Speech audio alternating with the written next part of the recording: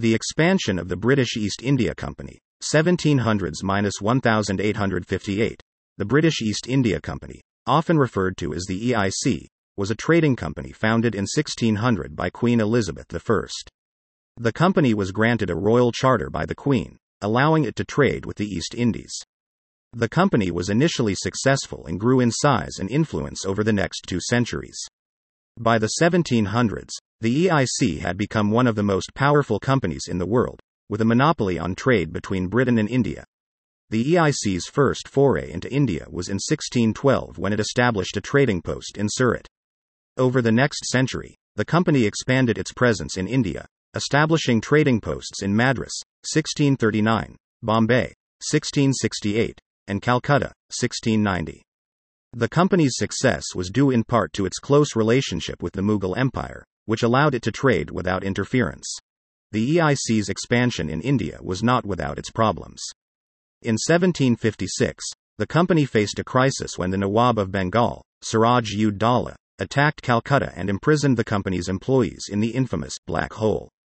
This incident led to the First Carnatic War, in which the EIC and the British government fought against the French and the Mughal Empire.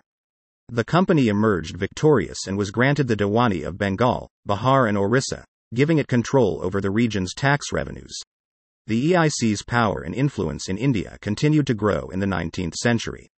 In 1803, the company was granted the Diwani of the Carnatic, giving it control over the entire region of South India.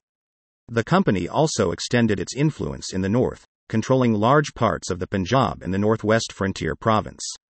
The EIC also established a network of alliances with local rulers and princes, allowing it to extend its control over much of India. The EIC's expansion was not without its consequences. The company's monopoly on trade and its control over large parts of India led to widespread corruption and exploitation. The company was accused of using its power to enrich itself at the expense of the Indian people. In 1857, the Indian Rebellion, also known as the Sepoy Mutiny, broke out against the company's rule. The rebellion was a major factor in the company's downfall and the eventual transfer of power from the EIC to the British Crown. The British East India Company's expansion in India was a major factor in the development of the British Empire. The company's control over large parts of India allowed Britain to establish a strong foothold in the region and to extend its influence over the entire subcontinent. The EIC's monopoly on trade also allowed Britain to reap large profits from the region, helping to finance its imperial ambitions.